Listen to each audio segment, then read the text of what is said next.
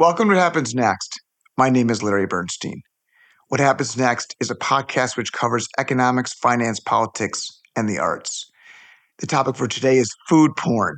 Our speaker is Rebecca Halpern, who is the writer and director of a new documentary film entitled Love, Charlie, that will be released in theaters and available for streaming on Apple and Amazon beginning on November 18th.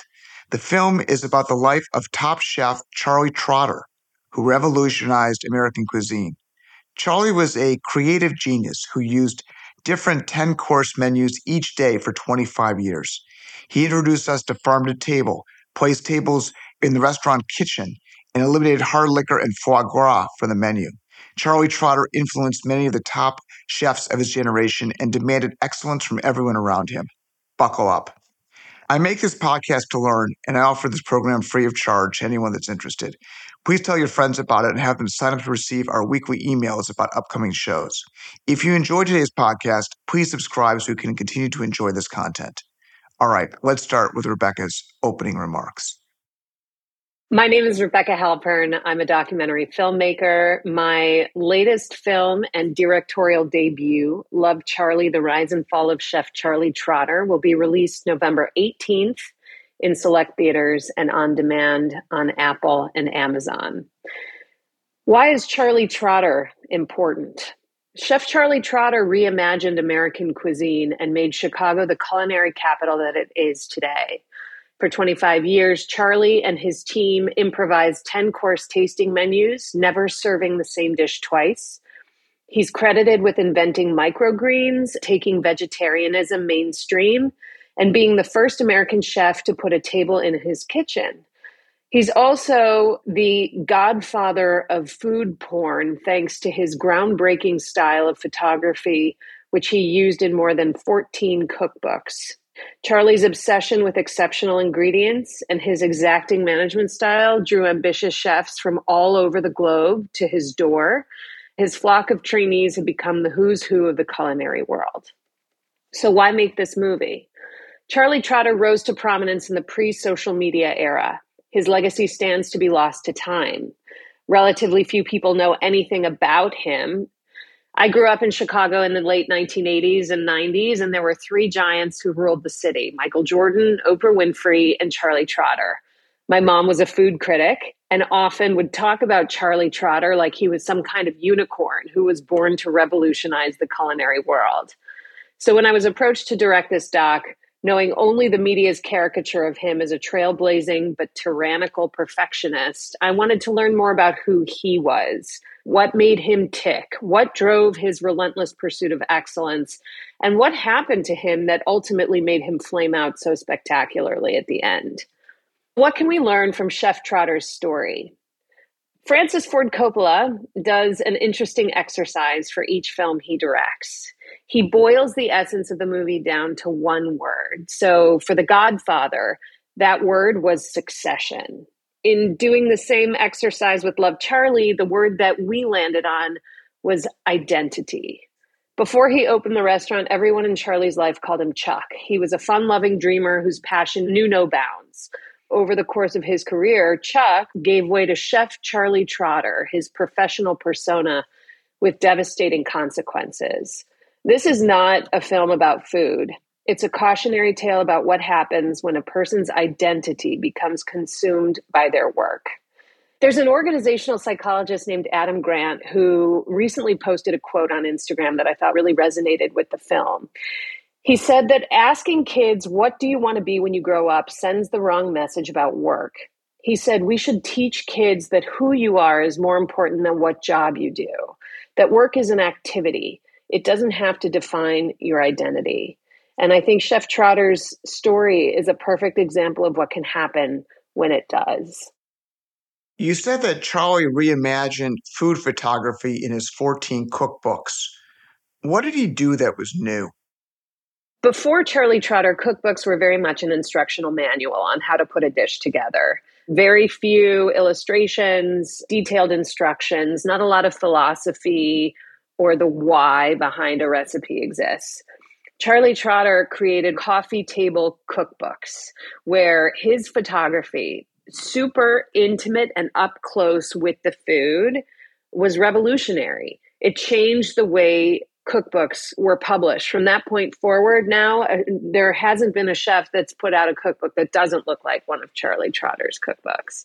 Charlie also went deep on the philosophy, the why behind his recipes. And as Grant Achatz says in the film, Grant Achatz being the chef of Alinea, which is a 3 Michelin star winning restaurant, it was almost as if he could read and think about how the food would taste just from Charlie's cookbooks. And that's something that you didn't see before. And now it's ubiquitous. In the film, you interview several important chefs of the Chicago food scene, including Grant Achatz. Grant describes an experience where he mishandled some peaches, and Charlie berates a colleague for allowing Grant to do this, making Grant feel even worse. Why did you choose to include that scene, and what does it illustrate about Charlie Trotter's management style? I'd like to back up for a second and talk about how Grant found himself at the restaurant. Grant fell in love with Charlie Trotter because of his cookbooks. It was through his cookbooks that Charlie Trotter seduced not just Grant, but hundreds of aspiring young chefs. And Grant, at that time, had a very contentious relationship with his own father and was looking for a sort of mentor figure, someone that he could look up to. And his hope was that Charlie Trotter would be that person. When he got into the restaurant, he quickly realized that Charlie was not the warm and fuzzy mentor type that he was hoping for. Instead, he was a driven, relentless taskmaster. He didn't understand that maybe you just needed coaching or a softer hand, or he didn't really care about what he could do to get you to do your best. Sometimes it was manipulative and sometimes it was toxic. But to those people who stuck with him, who saw the world the same way he did, they had remarkably wonderful experiences. So I think it's a two-sided coin. Rebecca and I both went to New Trier High School in Winnetka, Illinois, as did Charlie Trotter. It's a powerhouse. How do you think the New Trier experience affected Charlie Trotter's path? New Trier is called the Harvard of high schools, and I think anyone who went there found that their time at New Trier was infinitely harder than their undergraduate career at any school they went to. The expectations that were heaped on all of us were huge. Every kid that goes to New Trier has a leg up on most every other kid in the world.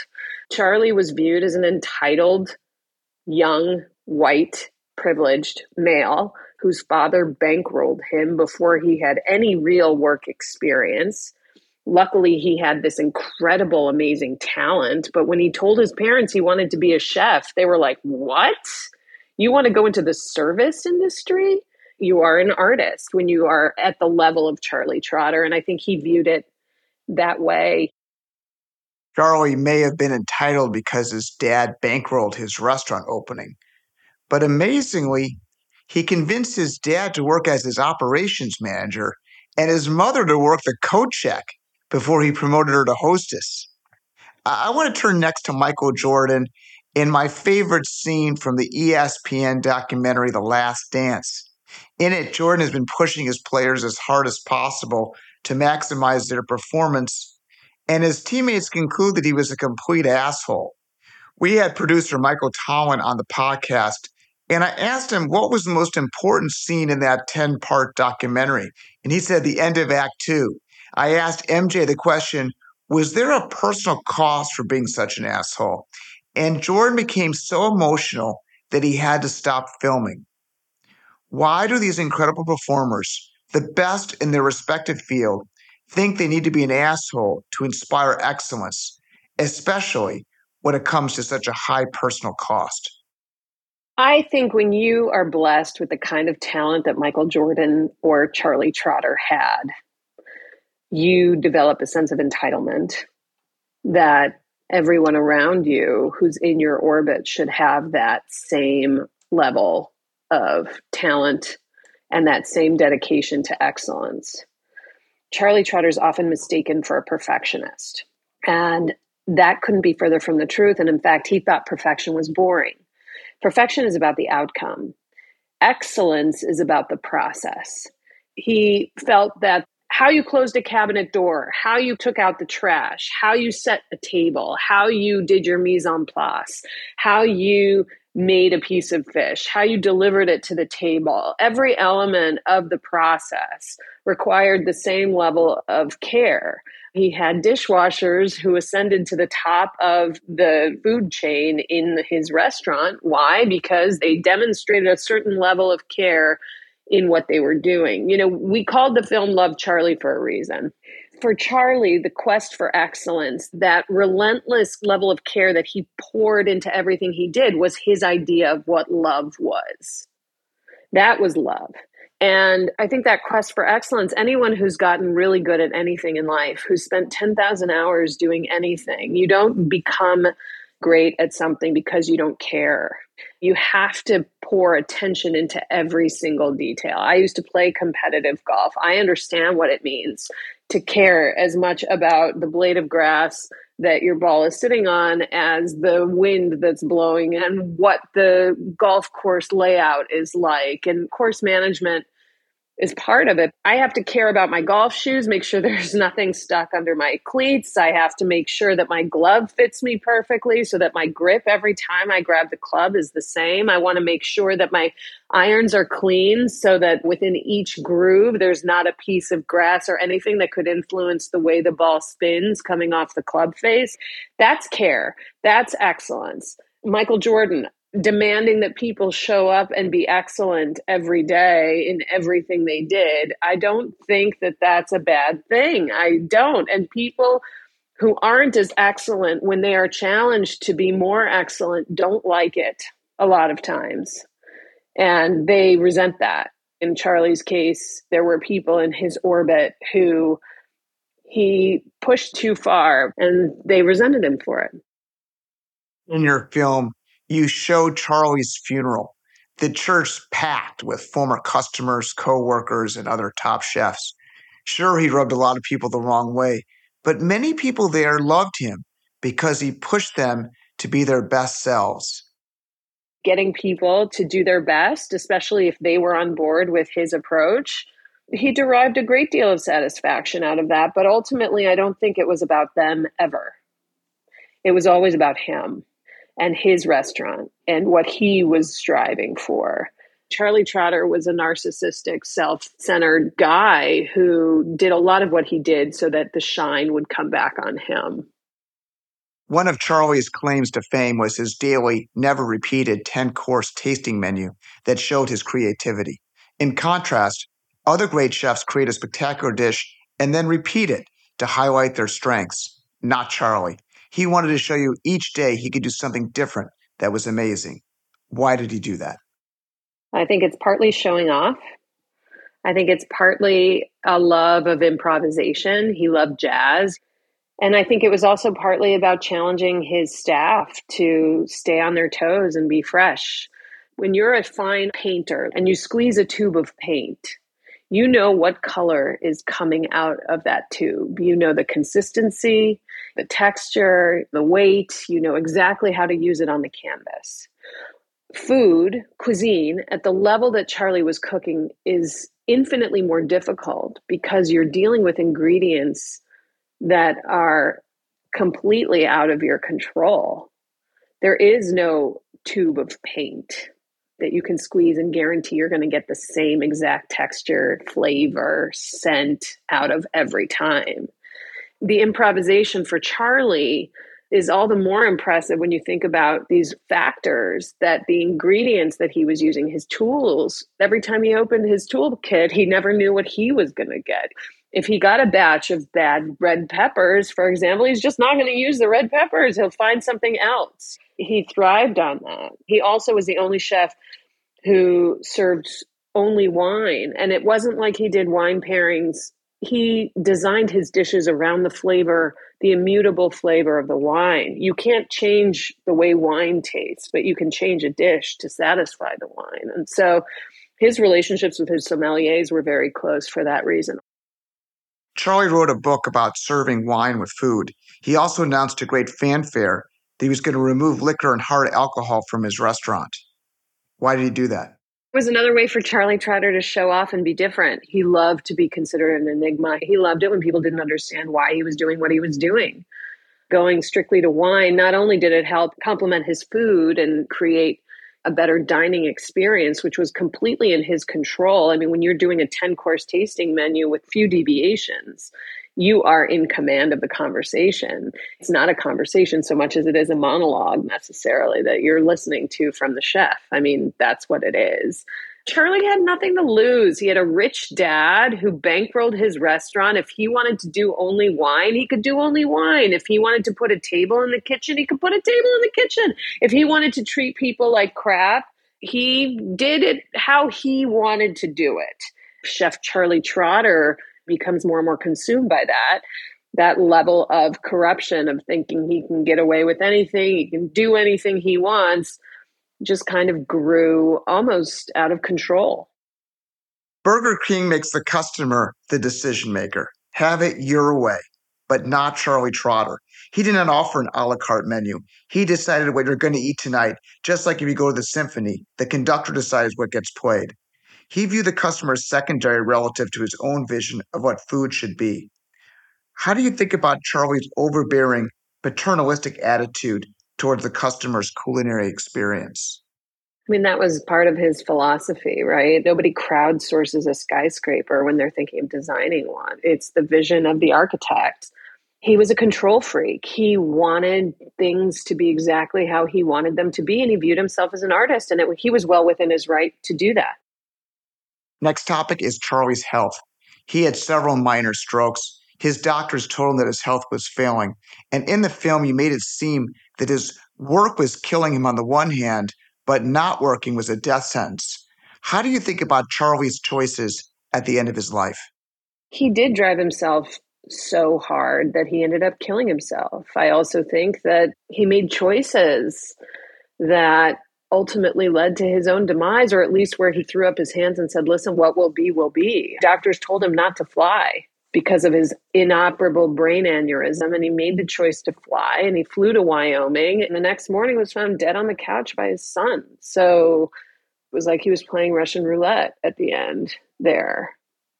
I feel for Charlie Trotter because I know what it's like to become addicted to that, to the detriment of your own personal life, of your relationships, of your own health. And when it came time to just be Chuck again, he couldn't do it. Let's talk about Charlie's first wife, Lisa, who plays such an important role in the movie. She had a chance to go to law school and follow her career, but Charlie persuades her to abandon her dreams and adopt his. Charlie becomes consumed by his restaurant, and that's the kiss of death for the marriage. What do you think about their relationship, and what does it show about Charlie? It requires a team to get across the finish line. Lisa, I wanted to really give her due for helping open the restaurant, helping shape his vision, helping him to explode onto the scene the way he did. Their relationship suffered. If you're obsessed with your career, things are going to fall by the wayside. So in terms of his weakness, I think it was a foretelling of what was to come for him. They broke up a couple of years after the restaurant opened, and he immediately remarried a woman who was working for him named Lynn. And the two of them, Lisa and Lynn, could not have been more different. Lisa was much more intellectual, whereas Lynn, she's got this big blonde hair and she's glamorous and has this kind of like movie star looks to her. He was trying to control his image, and he picked his leading lady in that moment. Let's move to the Charlie Trotter brand. The first time I heard about Charlie Trotter was when he opened that shop next door to his restaurant, which sold various Charlie Trotter goods like smoked salmon and other dishes. You can still get his smoked salmon, by the way, at Whole Foods, and it's actually insanely good. I'm on that. I moved back to Chicago in 1999 when Charlie Trotter was still the restaurant king of Chicago. Trotter then opens up franchises in Las Vegas and Mexico, and they're not successful. What did he do wrong?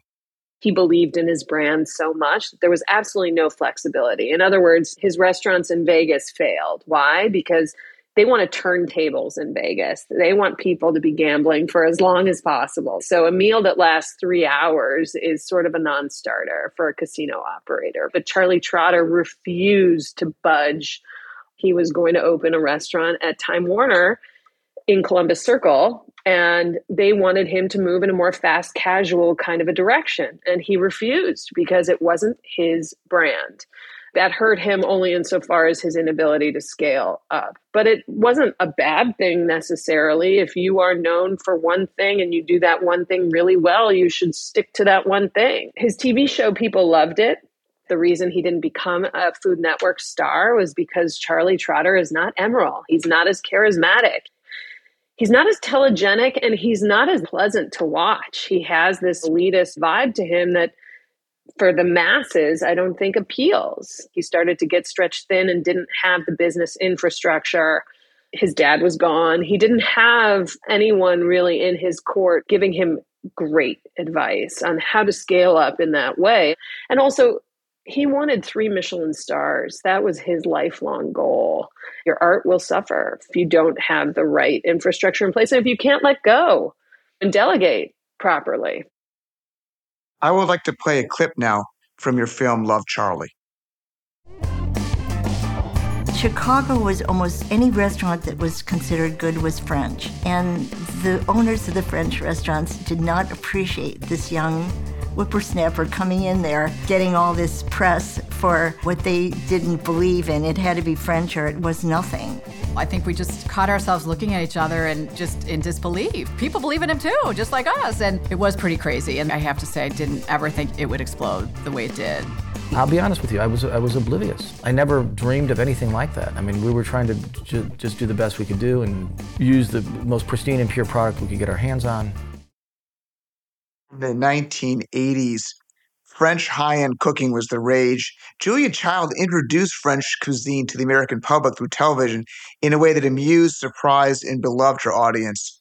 Charlie learns about French techniques that rely heavily on cream and butter. Tell us about Charlie's decision to follow a completely new direction that becomes nouveau American cuisine. He certainly introduced a new style of American cuisine. They hardly used any cream or butter in his cooking. He was a huge proponent of vegetarianism and vegetable-only menus. In fact, he offered 2 10-course tasting menus. One was a meat menu and the other was a vegetable menu. He felt that vegetables deserve just as much attention as any kind of beef or poultry or fish. What was interesting was Charlie's trip to Europe didn't last very long. He was like backpacking through Europe, eating at very fancy restaurants, leaving his backpack up with the maitre d'. And look at what he was able to absorb and synthesize. Charlie Trotter was in his early 20s, didn't have hardly any work experience, certainly very little formal training. It's pretty remarkable what he was able to take and borrow from the French and then make his own. I would like to play a second clip from the film. Here we have Wolfgang Puck and Emeril talk about what made Charlie Trotter's methods so innovative. Charlie was really a control freak. He actually financed his own cookbooks. He financed his restaurant. He financed everything. Why? Because that way he didn't have to answer to anybody. He could do exactly the way he wanted to do it. Whatever he did was really first class. Whatever he did was really an image of himself. When Charlie did a book, he pulled this snapshot out of his brain. You know, that was his inner vision. You could see everything so amazingly. Every vein in the tomato or the turnip or the radish. That at that time was really revolutionary because nobody did food photography like that. Rebecca, tell us about Charlie's concept of farm-to-table cuisine. Charlie Trotter made a concerted effort to build relationships with purveyors in ways that other chefs weren't. Not only was he seeking them out in order to procure the best foodstuffs that they had to offer, but he was working with them to create the kinds of vegetables that he wanted to put on the plate. There's a chef in Ohio named Farmer Lee Jones who he worked with very closely. He called him up one day and said he was tired of salad greens. What can we do next? And together they innovated microgreens, which are ubiquitous now. There's microgreens on burgers. There's microgreens in salads. They use them as garnish on desserts. I mean, everyone uses microgreens. That was revolutionary about Charlie's approach to the farm to table movement. Let's talk about food critics. You mentioned your mother was a food critic, but the world shifted away from food critics to recommendations by ordinary customers with the Zagat Guide and now with Yelp and Open Table reviews. How do you think about the demise of the food critic and their role in determining taste? I always laugh whenever anyone I'm going out to dinner with asks the waiter, "What's good here?" First of all, you've never met this waiter. You don't know if you share the same taste as this waiter. The waiter could be telling you what's the most popular thing on the menu, but who's to say that any of those people share your same tastes? I don't know that the food critic necessarily serves a purpose, at least not a constructive one. My mom was a food writer. If she had a bad experience at a restaurant, she just wouldn't write about that restaurant and give it any shine. And I think that's great. Celebrate excellence, and the rest, they'll find their own future, their own way. You know, they'll either go away or they'll stick around, but whatever. It's not for her to say. There is a place for food criticism, just like there's a place for art criticism. People who write about food in the same way that art critics write about art, where it looks at the body of work of this one chef and where are they today versus where they started. I think some food criticism, while warranted, is also just about creating news where there isn't news to be created and looking for eyeballs, and it's clickbait, frankly.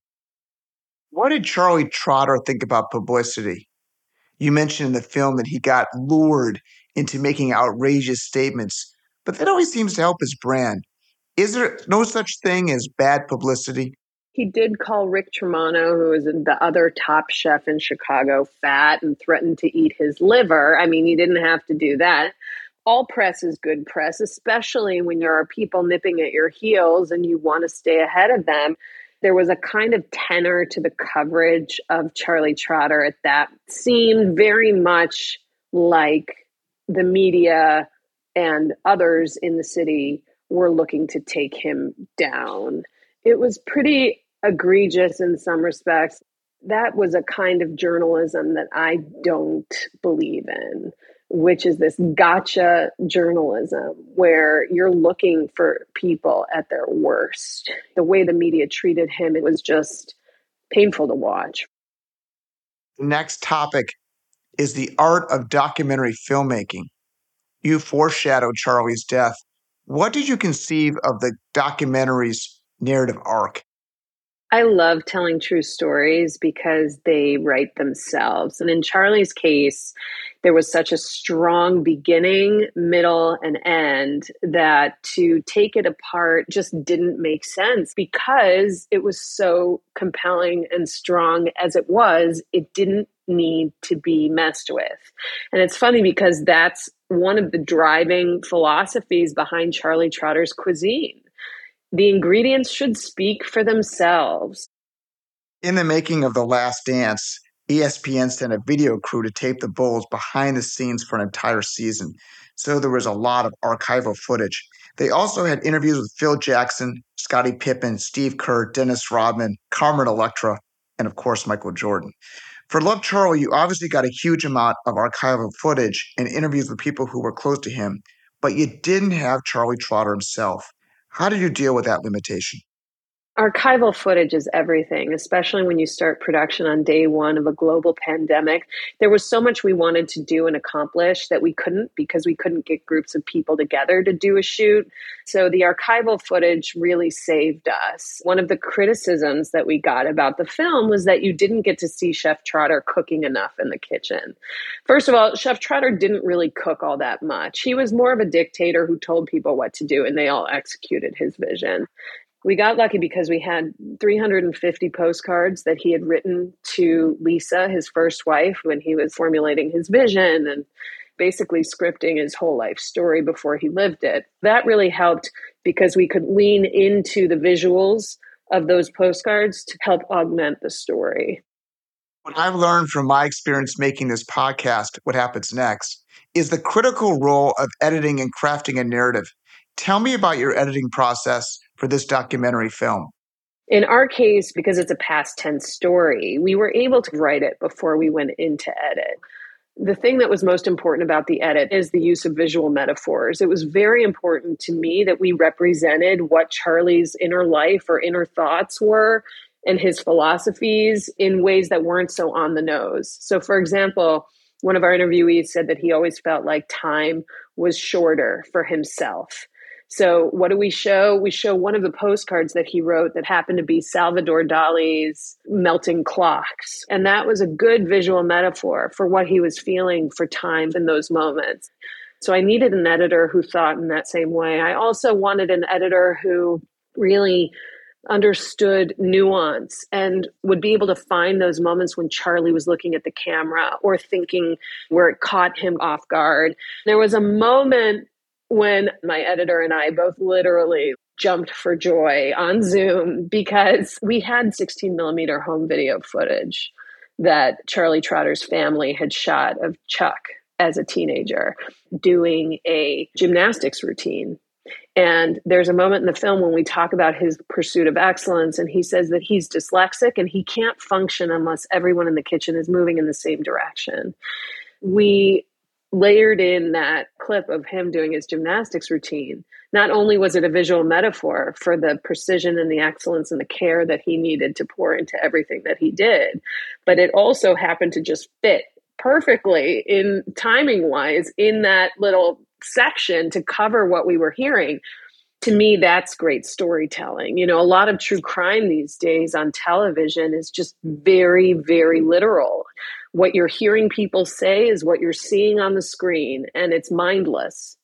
It's almost as if you could turn the visuals off and just listen to a podcast. Same thing, right? I really wanted to tell a deeper story visually so that the audience could engage with it intellectually. Somebody once said to me, well, I'm going to rent this at home and I'm going to stop it 50 times so that I can read everything that's on there. And I thought, you know what?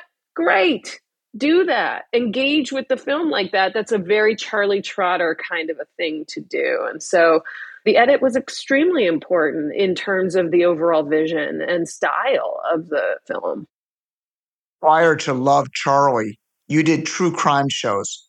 And this movie feels like a true crime-related documentary. Charlie's Dead. Who done it? The hallmarks of true crime, red herrings, these twists and turns where you think it's one person, but it's really another person, or where things are revealed over time. It's a really great proving ground for a storyteller. I took this true crime approach to Charlie's life and story. I mean, he was very enigmatic also. And maybe he was also the perpetrator as much as he was a victim. What are your hopes for this film? The whole point of making this movie is so that Charlie's legacy is remembered. He deserves to have a place in the pantheon of great American chefs. I want people to be inspired. Charlie's favorite quote was, "After love, there's only cuisine." How many of us can say, after love, there's only filmmaking. After love, there's only finance. After love, there's only whatever. Because they've devoted themselves 1,000,000% to this one pursuit without any balance in their lives. It's going to open up a lot of conversations around mental health and balance in the workplace. I'm moving into directing more full-time now, and this is my debut feature. I'm hoping that it will lead to more opportunities to tell other great stories that require nuanced and sophisticated storytelling. Rebecca, in each episode, I end on a note of optimism. What are you optimistic about? I'm optimistic that people are going to watch this movie and come away feeling like they want to apply a new level of excellence to their own lives. That even though it's a cautionary tale and it's sad and you see the cost of pursuing excellence relentlessly, there is something really inspiring about seeing someone caring so much about what they do. Thanks, Rebecca, for joining us today. Rebecca's film, Love, Charlie, is now showing in select theaters and can be seen on the streaming platforms Amazon and Apple. If you missed last week's session about game theory and sports, please check it out. Our first guest was Stanford economics professor Paul Oyer, who wrote the book An Economist Goes to the Game, How to Throw Away $580 Million and other surprising insights from the economics of sports. Paul discussed which sports your kids should play, why South Koreans dominate women's golf, and how does game theory inform us about whether Michael Jordan should take that last shot or pass the ball to another player.